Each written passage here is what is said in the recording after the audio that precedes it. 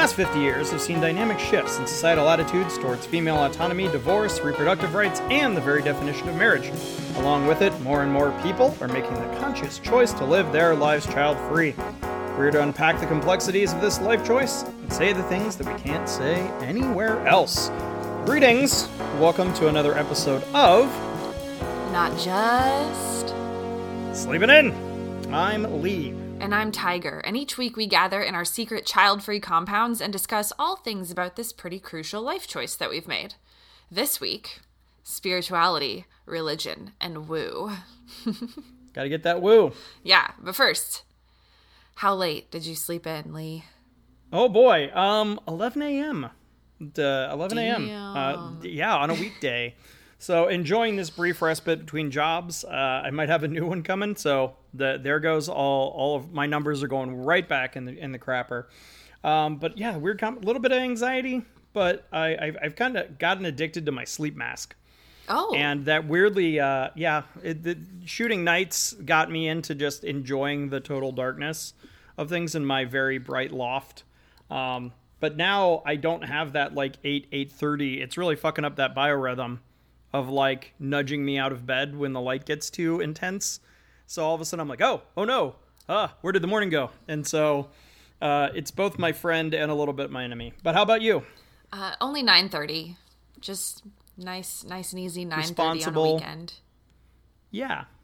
But like when you decided to crawl out of bed, what a delight. Yeah, it was a good morning. Yeah. And I feel like my days of sleeping in are numbered. Oh. Because I'm buying a farm. Oh, yeah. Yeah, and farmers get up early. So it's a choice. The Tiger Hut.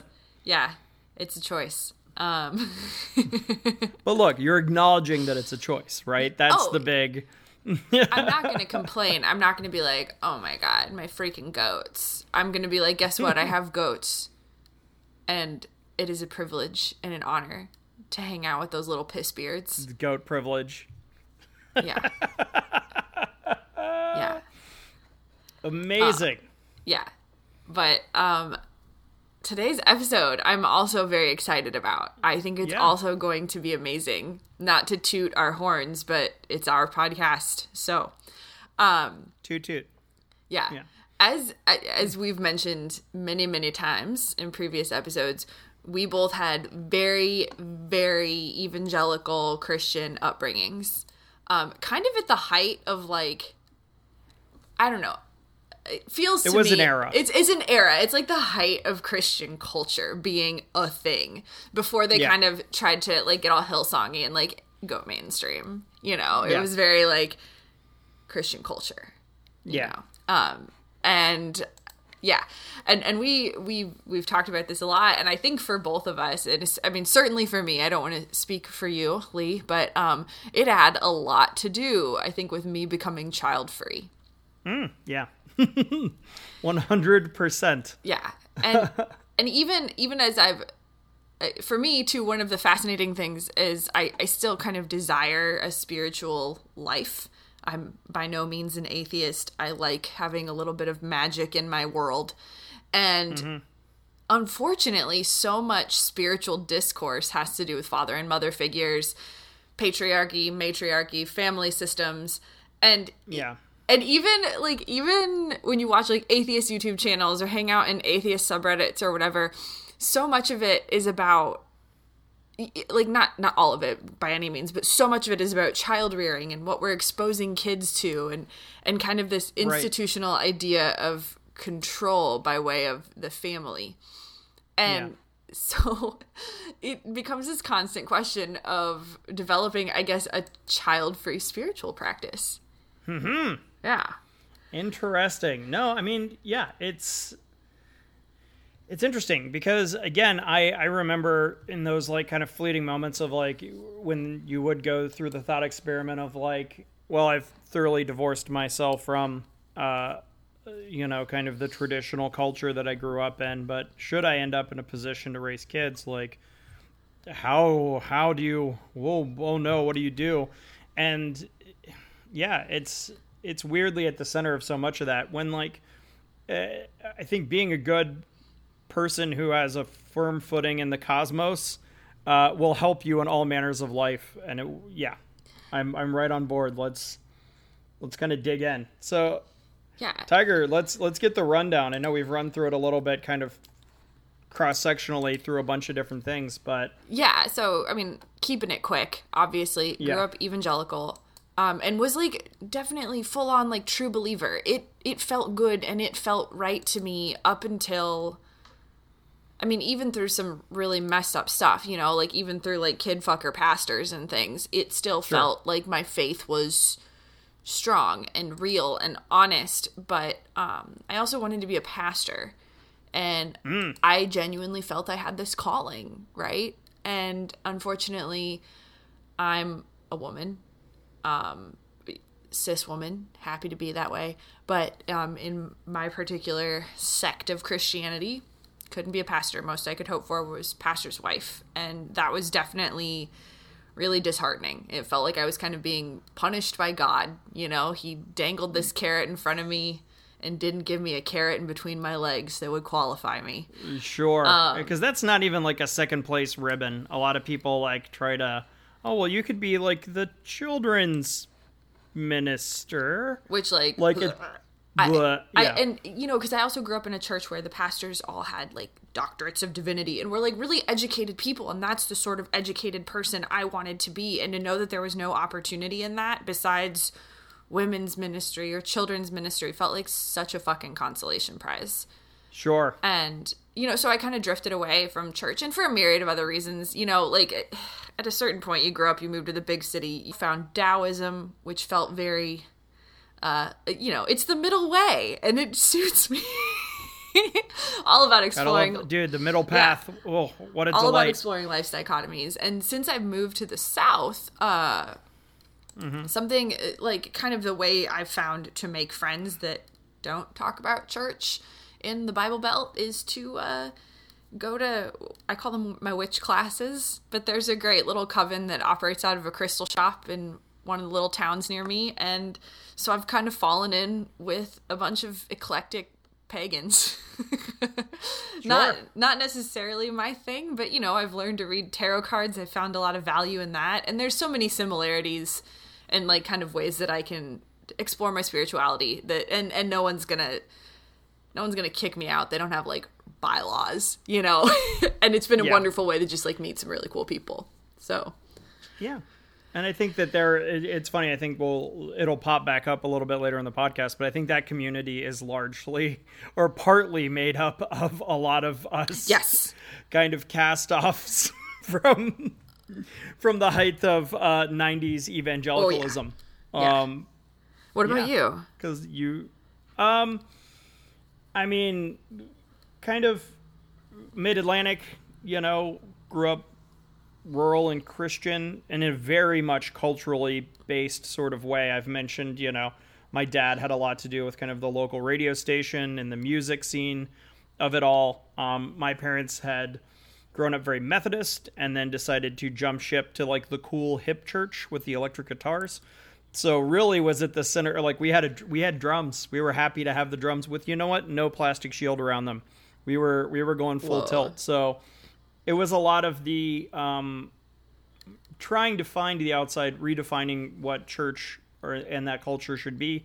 So bless them for that, but I think it got a little crazy at some point. I always kind of dodged the, oh, look at you, you're such a cute little man. Shouldn't you be like a little pastor?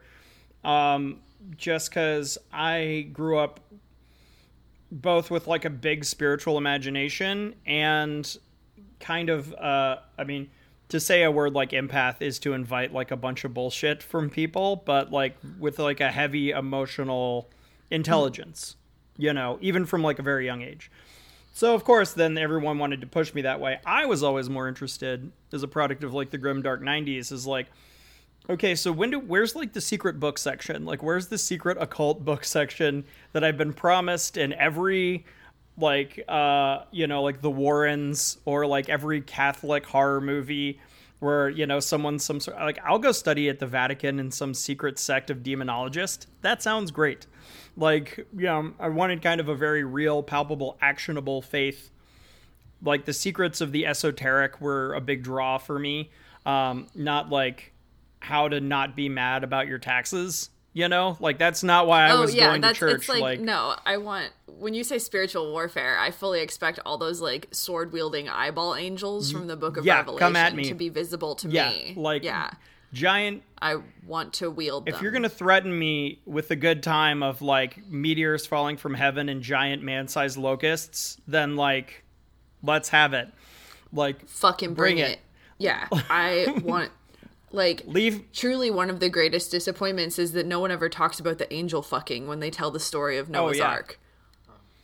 I want that. Get me in there. Yeah, like, all for the Leviathans and your monsters. Like, leave me behind. You know what? I will be left behind. I want to see a dragon. It has 7 heads. I want to see it.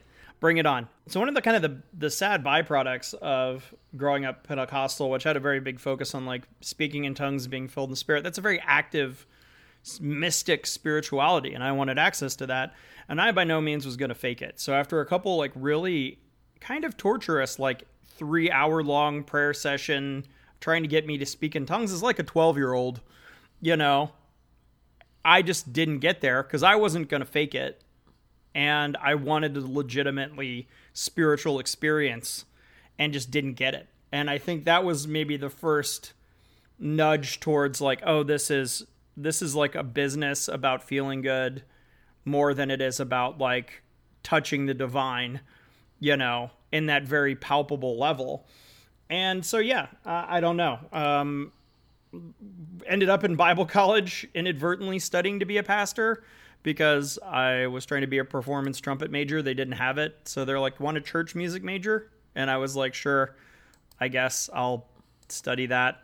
And really just followed my ska band to college. When that didn't happen, I don't know. So I have a degree in biblical theology that I kind of threw away. And again, you move to the big city and then, hey, look, there's all sorts of sinners, heavy air quotes, all around you, and you have to deal with them and, like, make sense of them. And it's hard to stay in that worldview if you're not steeped in the culture. It falls apart immediately once you start to actually have contact with other people that aren't intensely of the same culture that you are. I mean, that's how a cult works. And you just can, like, carve out, like, a whole city in rural Ohio and then make your own, like, small C cult, right? No, it's really fascinating, and it's such a disappointment when you kind of realize the institution isn't what's going to give you that sense of wonder, that sense of your place in the universe, that touching the divine, like you said. And so, you know, it's, I don't know. A lot of people in my circles have kind of thrown the baby out with the bathwater. They're like, I'm atheist. I'm done with this shit. And that's totally fair. Like, I just want to get that out of the way now because I know there's going to be some people that are just like, you guys are foolish and this isn't, like, it's not real. And sure, okay, but it's real in that I feel it, you know, and I want to feel it, and it's a feeling that I'm willing to chase and to create. And unfortunately, like, as a child-free person, like, so much of institutional spirituality, I wrote institutional spirituality in the notes, and I'm like, Tiger, there's a word for that. It's religion. So religion has so much to do because it's that culture. It's a cult, you know, like, that's right. They have the same root word, I would assume, right? I should look that up, but whatever. It's community, it's legacy, it's family, it's tribalism. And so it leaves child-free people like myself who don't have a calling kind of on the outskirts, right? Like, you can't choose to be child-free and, like, not be a monk or a nun or, you know, whatever, because there have always been those people that dedicate their lives to, like, celibacy, right within the church as a means of, like, preserving the church's legacy. But I didn't want to be anyone's mom, you know. I don't want to be Scripture's mama. I don't want to be baby mama. Yeah, Like, there's definitely that, like, even if you are a monk, even if you're have decided to, there's still this need to cast you as like the father, literally father of the church, right? Or the wife of Christ, or the yeah, like, you still have to get, even if you're doing what was kind of venerated for a long time as this very highest calling, they're like, we still have to put this in a framework that is inherently domestic in some way, yeah. just so and, people understand it. I guess it's Yeah. really silly. And it's really interesting because then when you do get into, because I think for a lot of people, they find respite in like less patriarchal religions because it seems less institutional. It's less conventionally institutional. But even things like Wicca often, and certain sects of paganism, tend to really focus on the mother. You know, you've got the triple moon goddess, you've got Maiden Mother Crone, you've got this really like feminine energy, which usually often ties into motherhood, right? And Right. so and obviously not, I mean, it's modern times, it's not all like that. Like, not even Christian churches are like focused on family, but by and large, the sort of institution, the larger text, the cultural aspect of a spiritual practice involves parenthood. Yeah. And it's weird. It's like hard. It never quite fits right. It's like you're always kind of adjusting to fit this mold, you know? Yeah. Have you had that experience? Or I don't know. It feels kind of lonely. Yeah, it is. And it's hard to it's very hard for me to go in with an open mind and an open heart, as I'm still looking for, those truths. And I consider myself now kind of a small p pantheist. I think Raza Aslan in I think God, a Human History lays out kind of a very nice kind of path forward of like cultural small p pantheism, where we all kind of like, no one's got to be absolutely true. We can all be reaching towards the same goal and trying to figure it out. But yeah, it's very lonely. And in every different group I try to put myself in, I still find myself on the outside of it. And whether that's just kind of classically being one of the few child-free people in the room, whatever that room is, wherever that room is. Yeah. And it's interesting. Like, I remember growing up, there were those couple of child-free couples in the church, and they were always just treated like these weird enigmas, and people were very nice to them, but there was always this like undertone of like, oh, but they seem to be having a great time. But like, Yeah. where do you find someone that's speaking to your, because again, we've talked about, there's big gaps in our kind of search for meaning that get kind of glossed over with the fact when you get so wrapped up in taking care of this child for a large part of your life, that leaves us open, and we're ready for that to be filled with something.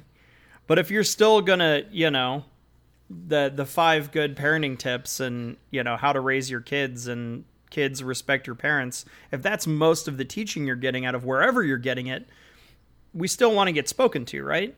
Yeah. And even like taking it a step out, from the practical, if we're looking even at the more esoteric aspects of religion, so often these archetypes are based around family models. What I'm trying to say is being child-free by choice is such a new phenomenon that even some of the older archetypes, at its core, religion is all about creating a mythology that allows us to make sense of these big questions, right? And there just haven't really been myths that have developed that fit this new archetype that we're kind of building. It's exciting, but I think part of the loneliness stems from being at the creation. Sure. It's like, what, we don't have something in the major arcana when I'm going through the tarot deck. We don't have something looking back through Christianity. There aren't a lot of, for, I think, particularly for women, like there is often such a history of sexism, even in kind of religions like Buddhism and stuff, right? And then, of course, there's also like all the racisms and the cultural stuff that you have to consider. But beyond that, it's just like we just don't have a myth that suits like a willingly child-free person who hasn't dedicated their life to the church or to the preservation of the myth. We're creating a new myth. So what is it? It's kind of fun and it's kind of exciting, but it's just really strange to figure out what exactly that looks like. Yeah. And perhaps there's kind of a responsibility in it too, without like this unstated responsibility of like, we get to make this, so you want to do it right, you know? Yeah. I mean, it's kind of funny. I met my partner. This kind of will tie into this. Like we're attempting that kind of, like we have kind of established household gods, kind of inadvertently through this, like us writing love letters to each other. And they grew up very, the child of two atheist parents who wanted nothing to do with the church at all. But at some point that left them growing up with this desire to like, because again, like with atheism, it's a belief system.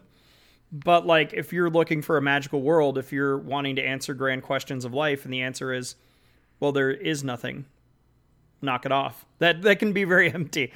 So they've been looking through a bunch of different, and again, kind of through various religions and pagan traditions, and we got together and at some point have blended all of our cultural, backgrounds together in a practice. But at the heart of it, we kind of created some household gods that again are like kind of the tri-feminine, but as opposed to it being that like maiden, mother, crone archetype, they're all sisters, they're all equal.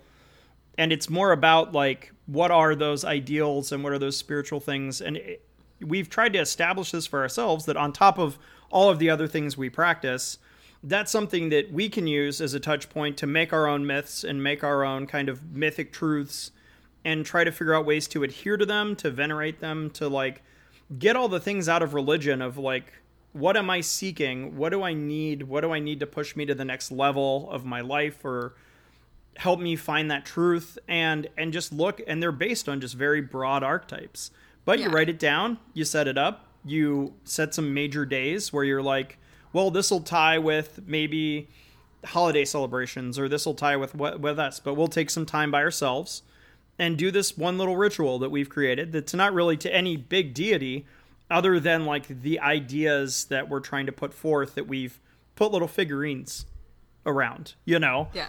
And real shaky wheels on it, obviously it's very new, but it also feels intensely personal, Yeah. And on New Year's, when we get together and talk about like the changing of the seasons and the changing of the wheel and going into a new era, and we do our little made up rituals and kind of talk through what does this era of this particular sister mean, we're reminding ourselves of all of those truths, and we're reminding ourselves of all those big ideas that we want to try to focus on.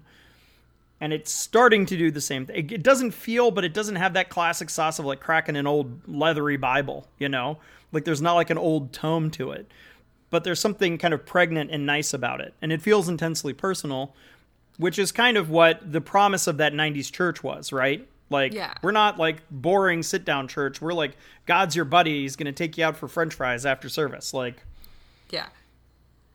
No, that's really cool. Yeah. And for me, it's still just like this kind of, I don't know. It's really been interesting. I've really found a lot of solace in the Tao Te Ching. I've really, because again, it's all about exploring those dichotomies, right? And finding the middle space. Mm-hmm. And what I think is really fascinating about it is, so you have these dichotomies and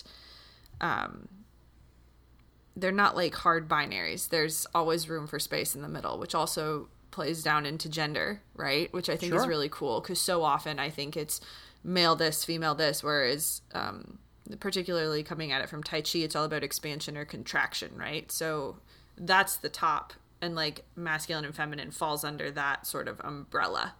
Yeah. So it's like you can kind of play with masculine or feminine energies, with expanding or contracting energies, and there's no like value judgment to that. So there's this it puts things on a little bit more of an equal footing. because you constantly need both of them in order to make anything work. And there's no kind of hard and fast, the minute something is ended, something else is beginning. And so, I don't know, for me that works because I love contradiction, you know, because people are so messy. But it's also it's been so much of my own exploration, you know, because it's, I don't know, it's all just me doing Tai Chi and being like, this is where my body and my mind and my spirit feel lined up. I'm gonna write this down, you know. It's and you know, just incorporating kind of other, it's kind of fun getting to create like like you said, like a personal mythology of people that have been important to me and kind of immortalizing them as archetypes, you know, that, as archetypes that I can live up to. It's really interesting. I don't know. It's really cool. There's something, as much as it feels lonely, there is something also very exciting about it. It's that promise of, I don't want to say power because that makes it sound very like grabby. Dianetics. It's a very it's that promise of like, there's a freedom to it. You're not beholden to anything. Yeah. Except, you know, your own integrity. And that's kind of where I always want to end up. Sure. But it's just weird. And then you do start to wonder about the legacy of it all, like we've discussed before. But I think just having it exist is enough. Yeah. It's so funny. Like, one of the big hangups, I think, in the development of kind of the institutional church right now is I think we're really caught up on kind of inerrancy of Scripture and of like the two big ones that I think would push the entire church forward, and then we could all reap the benefits of that, would be that and like acceptance of queer identities. If we could just push through a couple of those big things, then, because sometimes you want an old leather book, and sometimes that's in a different language, and sometimes it's, you know, that Johnny Cash religion that still is appealing when you hear it in the song, right? Like, it still touches a nerve, and you're like, man, I want that, but I don't want the sloppy, broken, poisoned version of it. And I think when you free yourself up to like find things that speak to you, find things that actually touch you, that old hymn, even if it speaks to you and it lights something in your spirit, like, you can save that and divorce it from like the terrible broken church you grew up in. Yes, and that's something that I value so much in the creation story in Genesis. The first thing God says to Adam is, the world is your gift, take care of it. And it's like, I think it's pushed me into so much of my environmentalism. Right. You know? And it's like, the world is our gift, take care of it. Do I believe wardens and stewards and, you know. Yeah, it's like, we are stewards. We must do better. We have to do better. And when you look at how much of, you know, my church was very prophecy focused, and so much of Revelation is really just environmental mishaps. You know, it's like, damn it, guys, global warming's happening and you're the cause of it. Like, and now this river is blood. Yeah, how are you not catching on to the fact that a red river is probably just like poisoned and oily, you dumb shits? I just can't. Like, that's a whole separate rant. But again, this is stuff that has like, it's still worthwhile. It has still inspired me, and it still has a place in my heart, and it's so freeing to be able to say, I see the value in this. And it's helped me to kind of reconcile that part of my past where I don't have to shut it off. You know, it was still such an important part of my growth and my development, and it can mean something without meaning everything. And I get to determine that. And I have the freedom and the control and the power to say, no, you know, this doesn't ring true to me. This isn't part, but I can integrate the parts of it that do. Yeah. And like, what could we, I remember a big argument I got in with an old Bible college friend of mine, on my path as it was diverging in various different ways. And we were up one night late and was a pastor at a time. Now is a guidance counselor to school because the church is a real rough road for a lot of people. And I was just like, if you could talk to like the greatest imam in history and just sit them down and ask them their Cliff's Notes about the human experience, what they'd learned about a culture, what they'd learned about community and faith, wouldn't you want to relish that and just take notes the way that you would from someone of your own faith or your own heritage? And he was like, no, because they're wrong. And it was just such a weird, he kept going back to that. And it blew my mind that I was just like, you can't really see that like so much of this is where and when you grew up and to whom, but like we're all reaching for the same thing. We're all trying to uncover the same mysteries. We're all trying to just, find make sense of a world that's so much bigger than us. We often can't fathom it. Yeah. It's like, that's so cruel. Fathom enough of the unfathomable to like enjoy our less than 100 years on the planet, try to do some good, try to reach some people, and like figure out how to make the place slightly better than we left it, which is like one of the big like guiding principles in my life that I got from the Boy Scouts. And that's just some campsite shit. Like leave a place at whatever it is, workplace, whatever, better than you found it. So like it doesn't have to, Jesus didn't have to hold his thumb up to like qualify that statement. That is a true statement that is almost universally applicable. Yeah.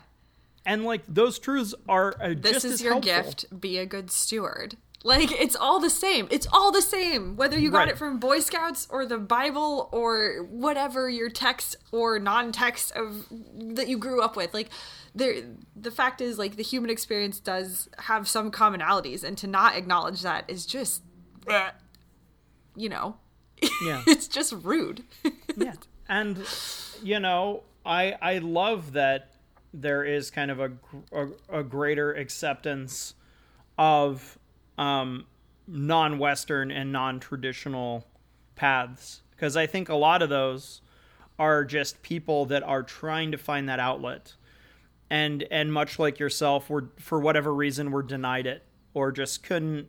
Church breakups happen. They're very traumatizing, and it's hard to go back to, even as I've tried to like the cool church, which ends up in LA just kind of being like a weird group dating scene. It's very messy. And I was like, this is sloppy. I got to get out of here. But you find these, small covens and things of people that so much of it's intentionality. It's, I'm going to try to imbue meaning into crystals or tinctures or, rituals. Or a wellness practice. Like it's more about finding that community with those shared values that kind of like people that are willing to express that externally and with some kind of integrity. Yeah. And like hopefully like with pagan, like the kind of the troubled history of some of this stuff, people are rooting out their own bad shit, but I think they're a lot more willing to look back over the recent history of those practices that are still in clay a little bit, that haven't like hardened into giant cultural ideas, and go, nope, this guy's gone, that guy's gross, like to re-examine the history of that and keep the practice. What about you guys at home? Talk to us, email us, reach out to us on social channels about your own personal practices. I'm fascinated. Like, I think we both are. We both just want to learn where you're at, because isn't that, like, let's all make each other a little less lonely. Yeah. And what speaks very specifically to you as a child-free person? Yeah. Like, what helps you to kind of find that star to align yourself to, Yeah. Email us. We're at questions@notjustsleepingin.com. Or we're on social channels and Not Just Sleeping In. And until next week, I'm Tiger. And I'm Lee. Spread love. Live your damn truth. And of course, have fun sleeping in. Bye.